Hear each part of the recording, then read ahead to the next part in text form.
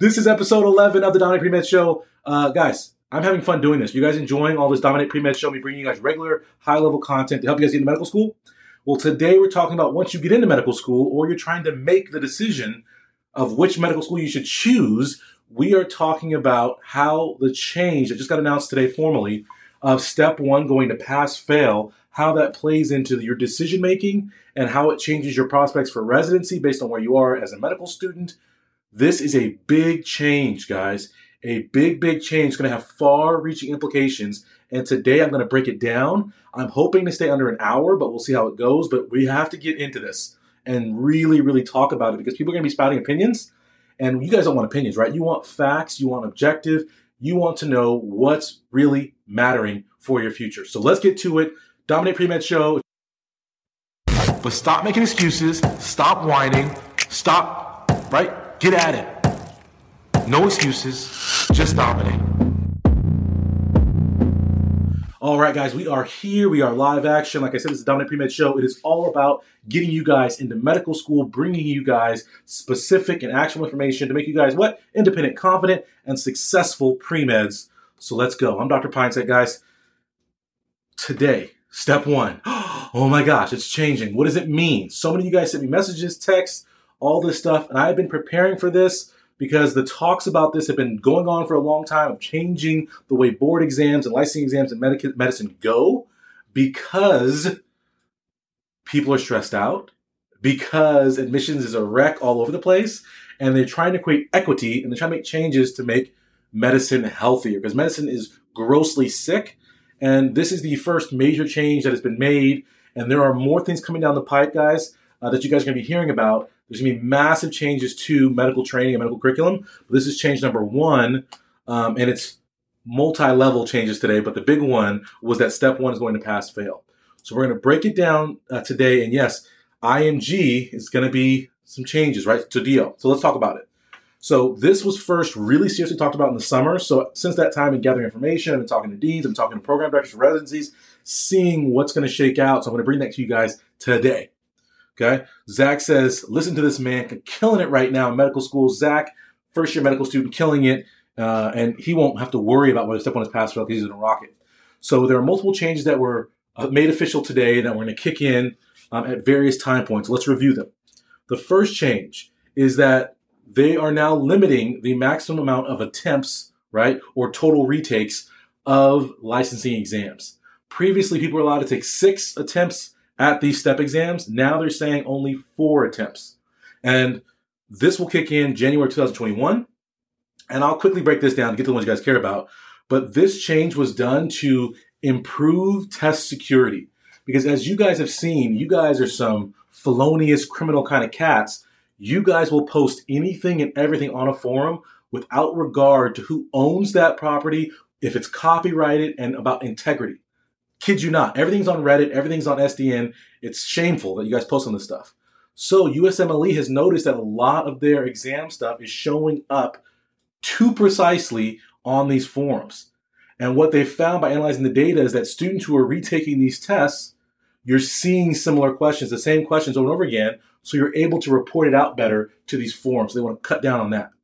The other thing is they want to save money for all you guys. They want to reduce the test center burden by making it clear that you guys should be taking these tests seriously. And they've looked at the statistics, and people who retake and retake and retake licensing exams, the percentages of these people who are able to make, because you guys got to remember, there's step 1, step 2, step 3, any in-training exams for your intern year, for your residency. There are actual board licensing exams. I'll just run around anesthesia. So I had to take step 1 after the first 2 years of medical school. I had to take step 2, CKCS, 4th year of medical school. One is a written test. One is a clinical exam test. Maybe I should go into more detail. You guys want more detail on all these? Okay. Step 1 covers the first 2 years of basic science for medical school. That is a written test. It's long after the first 2 years. Step 2, CK, clinical knowledge, is the same thing as step 1, but is a clinically oriented test based on what you should have learned through your clerkships in medical school the 3rd and 4th year. Step 2, CS, is your ability to talk to patients, be a human being, and to carry out the actions of treating a patient that you've demonstrated on paper in person. So it's almost like a clinical skills interview, if you will. And that is taken again at the end of 4th year. Then after you finish that, you move on to your internship. Internship is either in medicine or surgery for the most part. These internships give you a year of broad breadth of training in order to be prepared to have a foundation for your subspecialty. In my case, I did a transitional year, which is like an internal medicine year where I do a lot of medicine in preparation for my anesthesia residency. At the end of your intern year, you take step 3, which says, does this person have a basic broad breadth of experience in medicine? Can they be clinically competent? It's a written test. Then you go on to your residency, in my case, anesthesia. And every single year of anesthesia training, there's 3 years, we take what's called an in-training exam. It is an exam you take to see how you're progressing relative to all your fellow residents across the country.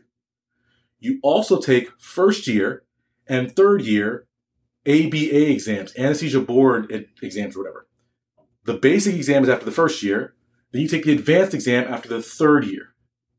And that advanced exam is your licensing to become an official board certified anesthesiologist. Whew, that was a lot. Did all that make sense? So there's lots of tests throughout your whole process. So looking at the data, people who fail a licensing exam and have to retake it, the more times they retake it, the percentage of those people who actually get through all the different testing levels to become board certified, if they had to retake it a bunch of times, is super low. So if you fail a licensing exam 2 times, the odds of you getting through all the steps is very unlikely. So they said, well, let's just cut that crap out and push them into another box. So that's what's happening. So security and then also that. So the first major change, if you guys are joining us, from 6 attempts per licensing exam to 4. The second change is that you must pass step 1 prior to taking step 2 CS.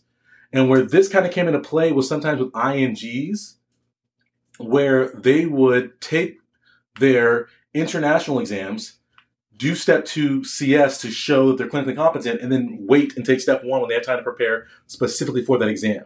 And so now they're trying to say, listen, it makes sense if step 1 comes before 2, you should have to take step 1 before you take step 2. That's what happened. The third change, and as everyone freaking out, is that step 1 has gone from a 3 number, right? So 200 and something, 100 and something, to now being like a numeric exam like the MCAT. It has gone to being pass-fail. This will kick in at the earliest January 2022. So that means for the people who are entering medical school this year, you will be amongst the first cohort to go into this pass-fail step 1 exam. So for everyone who's already a medical student, if you're already in this kind of weird boat where you're already in there, you might miss this clip. But for those of you who are now entering medical school, you're going to understand that it's pass-fail. All right. With that being said, step 2 CK and step 2 CS, which you take 4th year, are staying as they currently are. Step 2 CS has always been pass-fail, the clinical skills. Can you talk to the patient or can you not, right? Pass or fail. Step 2 CK has always been numeric, just like step 1, and it is staying a numeric exam, so that is a graded exam. Whew. Have I laid it all out now? We got all the foundation out. Can I actually get to what it means? If you guys are still with me, let me know right now that you guys are ready to get the specifics.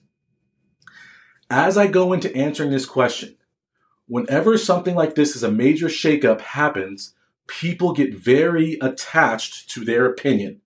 And so they're biased and looking for confirmation of their opinion.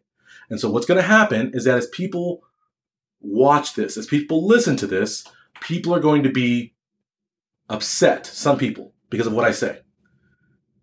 I feel because of that I have to preface what I say with my experience so you understand that I'm a legitimate source and I'm coming at this from as an objective of a place as you can come from and an experienced, seasoned place as possible.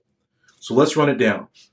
The first thing is I was, right, a first generation student of color, disadvantaged college student. Okay?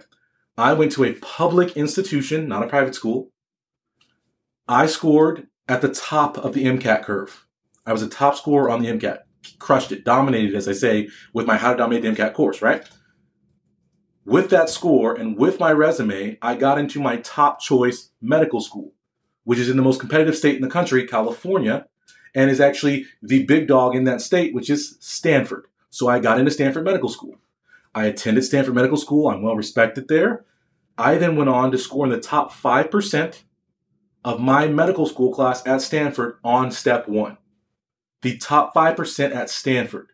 So would you imagine the top 5% at Stanford is a high percentage or a low percentage, right? So I, again, dominated step 1. So I have no issues with step 1. Okay. I then went on and I got into my top choice anesthesia residency, right? It's a competitive specialty, anesthesia. And I got into a place that's in a competitive place, University of California, San Diego. It's in Southern California, so highly competitive. I got my top choice. I did well in residency, passed all my exams, and I got my top choice job at UCSD on faculty, clinical faculty at UCSD in the Department of Anesthesia. So does everybody understand, right? Wide breadth of lots of success, no bitterness, nothing. Tests are not a thing to me. I dominate everything because I know how to study, okay?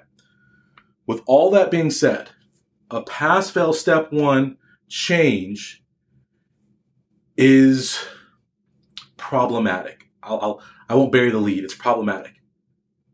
The reason this change has occurred is because medicine has reached a breaking point. Medical students are sick. Residents are sick. Attendings are sick. Our system is in shambles. Right? We can't get insurance right. Our costs are booming.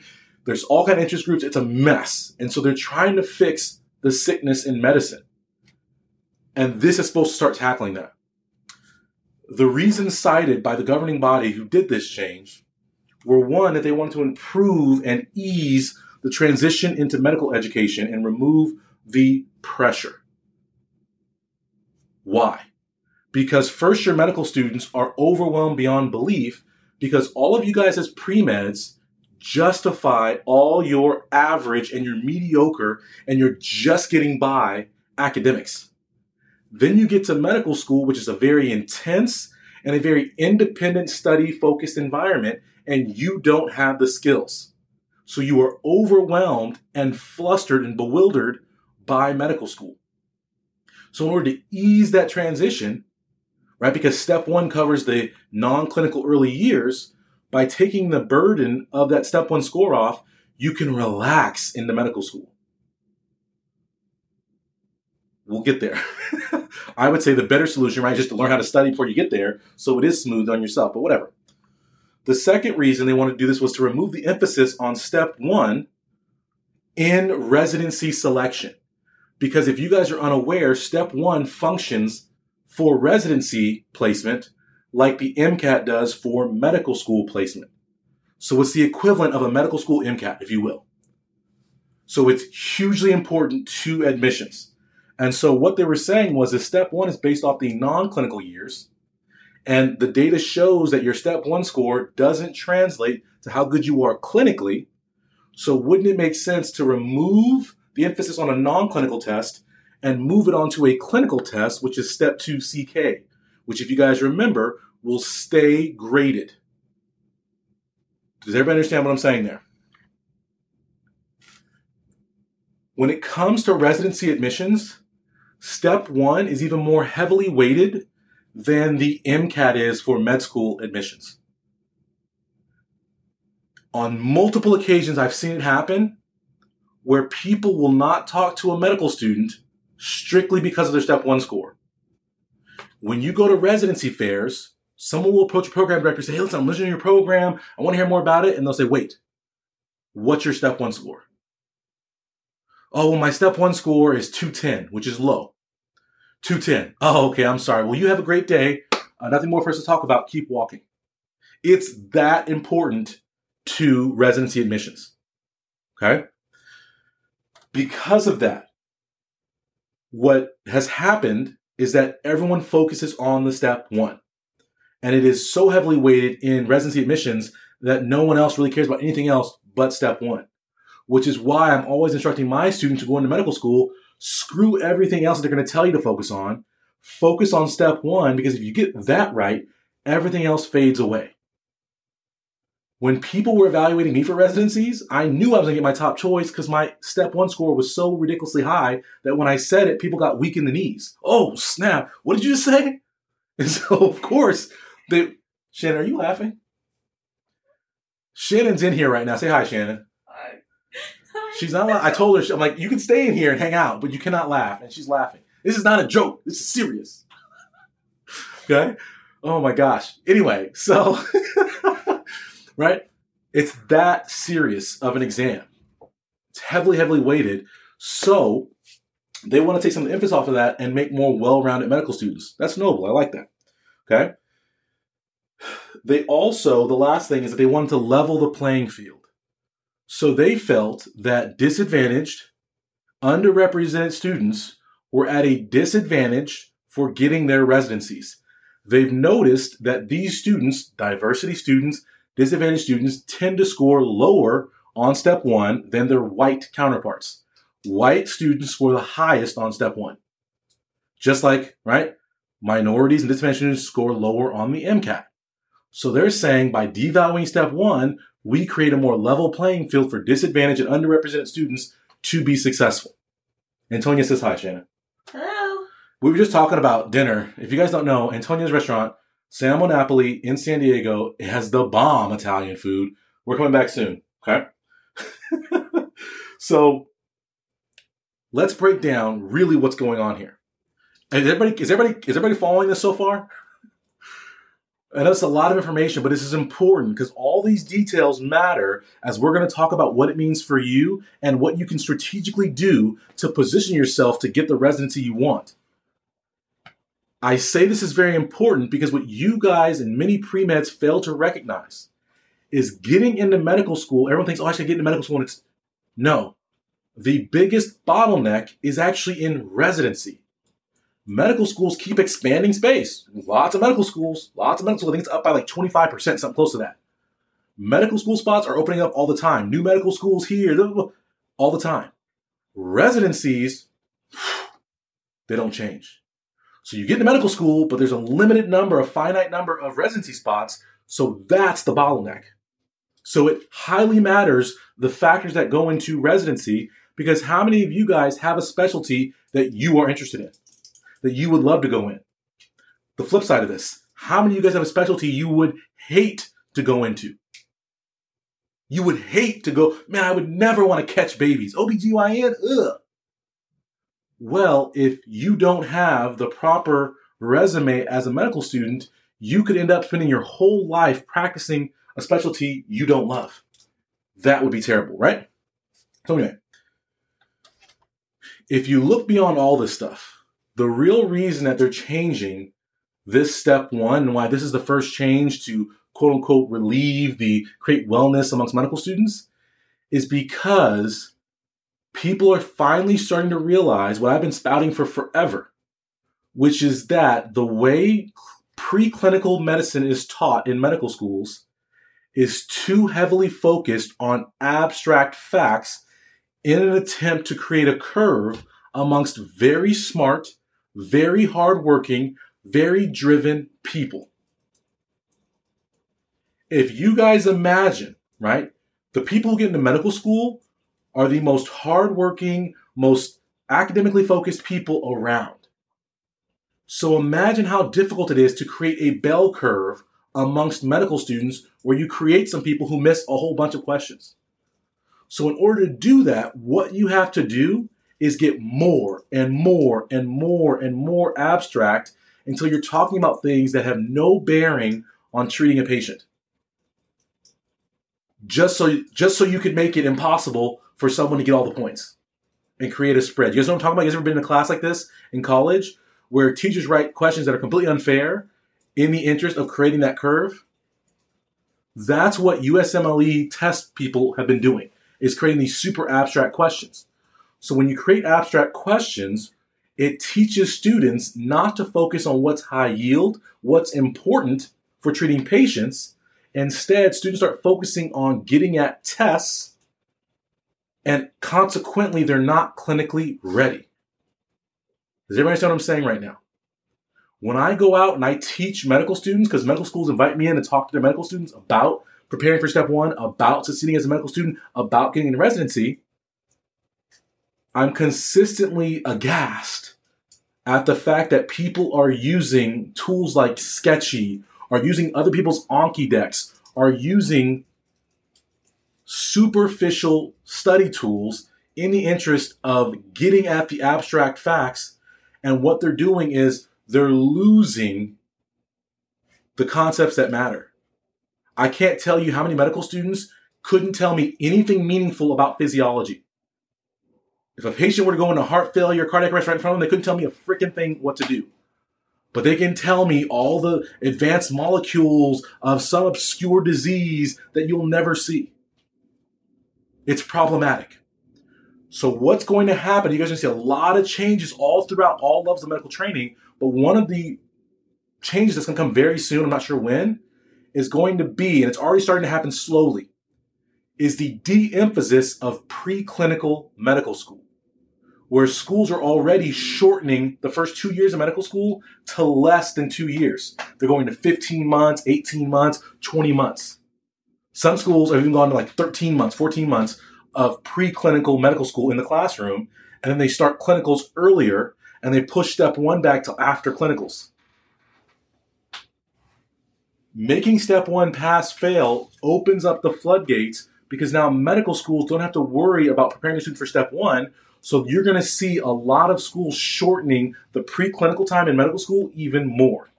There are some schools, and I've talked to administrators who are talking about doing 8 months of preclinical medical school. And then you start clinicals, boom, right then.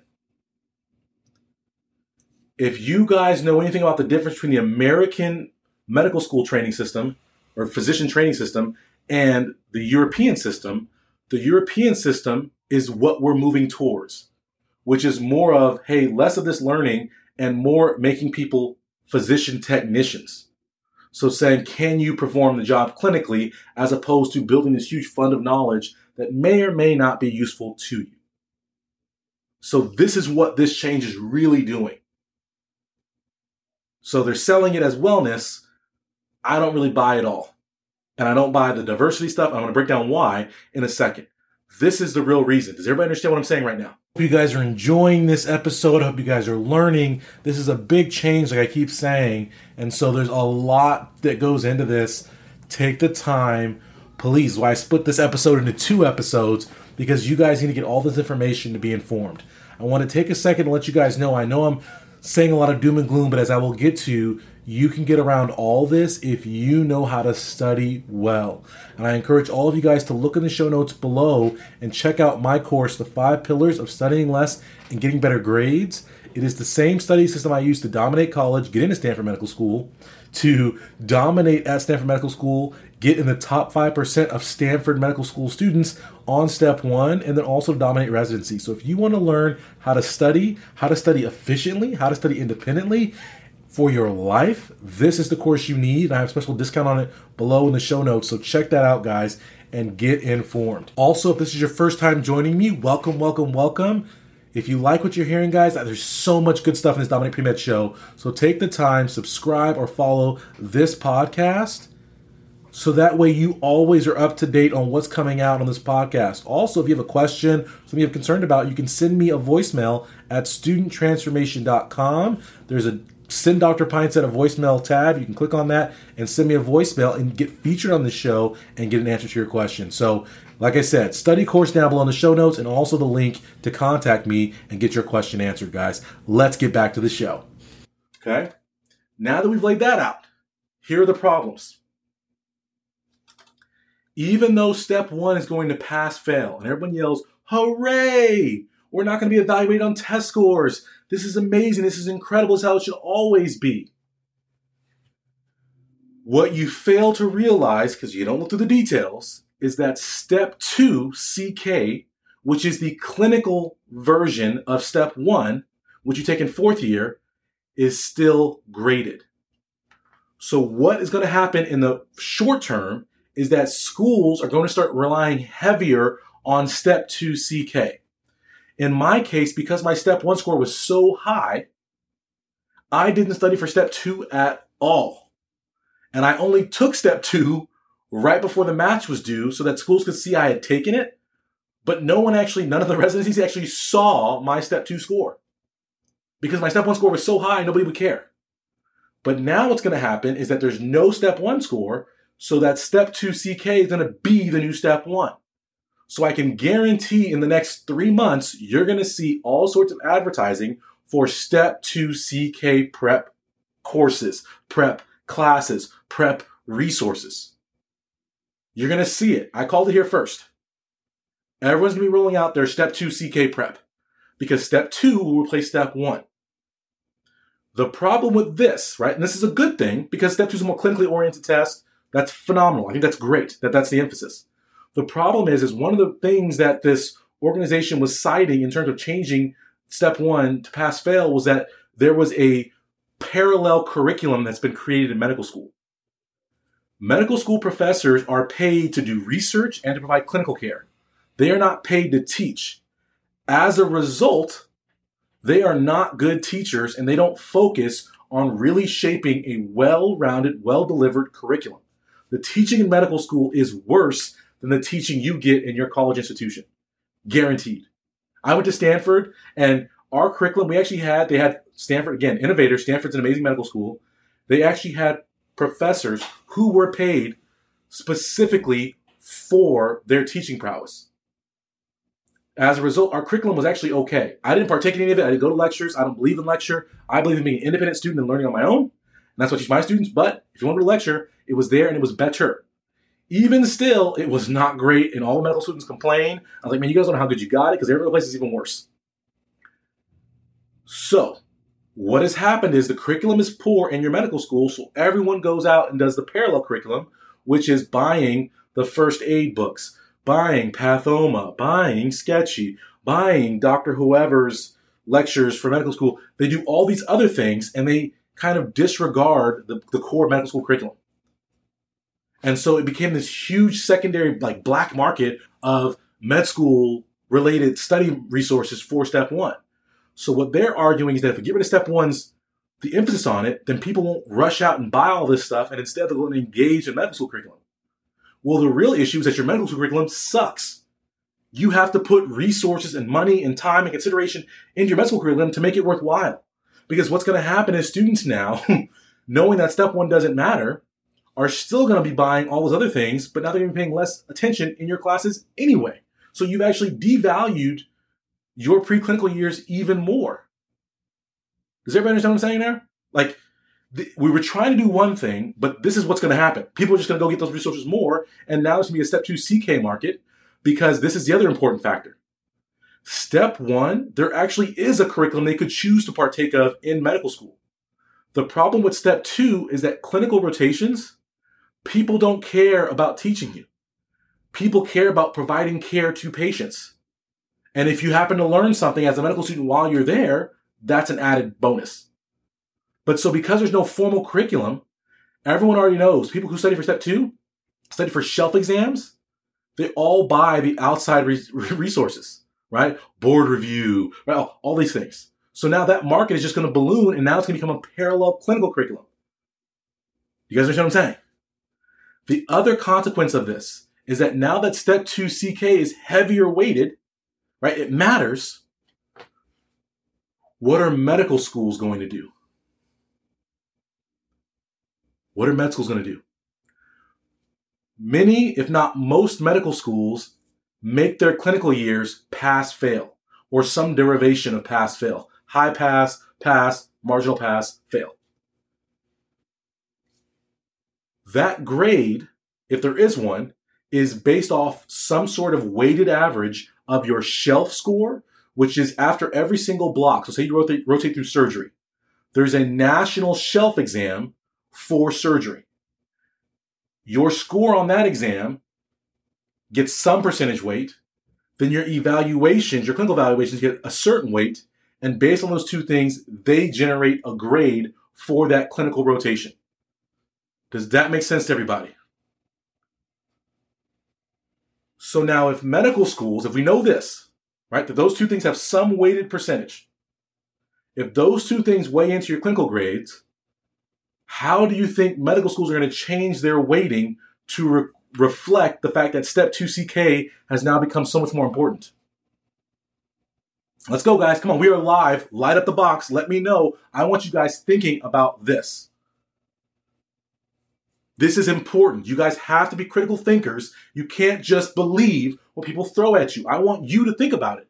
If you're a medical school and you create clinical grades that are split between their shelf score and their clinical evaluations, knowing that a test score is going to be more heavily weighted for residency, are you going to make the shelf exam or the clinical evaluations more heavily weighted? Which one will matter more? Exactly. The shelf exam score will matter more. What does that do to the clinical medical student experience? It makes medical students spend less time treating patients and trying to be a good contributor to the team, and changes their focus to what? Reading books, learning, getting ready, prep materials for the shelf exam. So now you have medical students whose focus is in the opposite place of where you want it to be. Additionally, if you now are a medical student, step 1 is after second year. And if you get a high step 1 score, then it really doesn't matter what else you do. So for me, 3rd and 4th year medical school were chill time. I just relax, show up, take care of patients, learn as much as I want, whatever, and it was all good. But now, if I have to compete on a shelf exam that is graded numerically every 4 weeks, what does that do to my stress level 3rd and 4th year medical school? Is it higher or is it lower? Cash App, we're going to get to how this affects IMGs. We haven't even got there yet, y'all. We are just cracking this shell open. This is point number freaking 1 of the problems here. We're going to get this. I'm telling you, we're going to break this down. This is a full, thorough breakdown. All the BS aside, we're going to get to it, because there's a lot of things you guys have to understand about this. How will you feel as a 3rd and 4th year medical student having to take a shelf exam every 4 weeks and it mattering? Right? You're going to be more stressed out. So in an attempt to make you less stressed out about step 1, they've just made you more stressed out about an exam every 4 weeks, coupled with an exam at the end of medical school. So now you're dreading an exam for 4 years as opposed to dreading it for 2 years. Ingrid says, I've been stressed about my step score since I started med school. Well, now that stress of 2 years goes to 4 years of stress. 4 years. It's tough, right? They didn't think about this and how that works. So the medical student focus has changed, and then also the school's weighted of clinical grades is going to change. Additionally, medical schools are going to recognize that, hey, wait a minute, we don't have step 1 anymore to have our students stand out. So what are they going to be tempted to do? Add grades to the clinical years. So schools that were traditionally pass-fail on clerkships are now going to have grades. Does everybody understand? They're going to have grades. And what do grades do? Stress you out. So all that pass-fail stuff you guys have enjoyed, it may go away. Wow, was that a lot of information, guys? This is part 1 of what you need to know about the step 1 change. There is so much more to come. This episode was so packed, I had to make it a 2-part episode. So make sure you guys click over to part 2. I'll put the link below in the show notes. Click over to part 2, learn more about what the step 1 change means for you. And also, if you have additional questions, or you have questions about something else, you want to be successful in your medical training, send me a voicemail. StudentTransformation.com is the website, and you can click send Dr. Peinstein a voicemail to send me a voicemail, get your question answered. I always love to hear from you guys. And if you have not already, make sure you guys subscribe, follow this podcast so you are always up to date, getting the best, most trustworthy advice you can get about pre-medding and about making it through medical school successful and becoming a doctor. I will see you guys on part 2. What do we always say, guys? No excuses, just dominate. Today is the day, guys. No more excuses, no more complaining. You're going to take your future in your own hands. You're going to dominate. You're going to be successful. Get to my website, StudentTransformation.com. I challenge you. What are you going to do today to make your life better?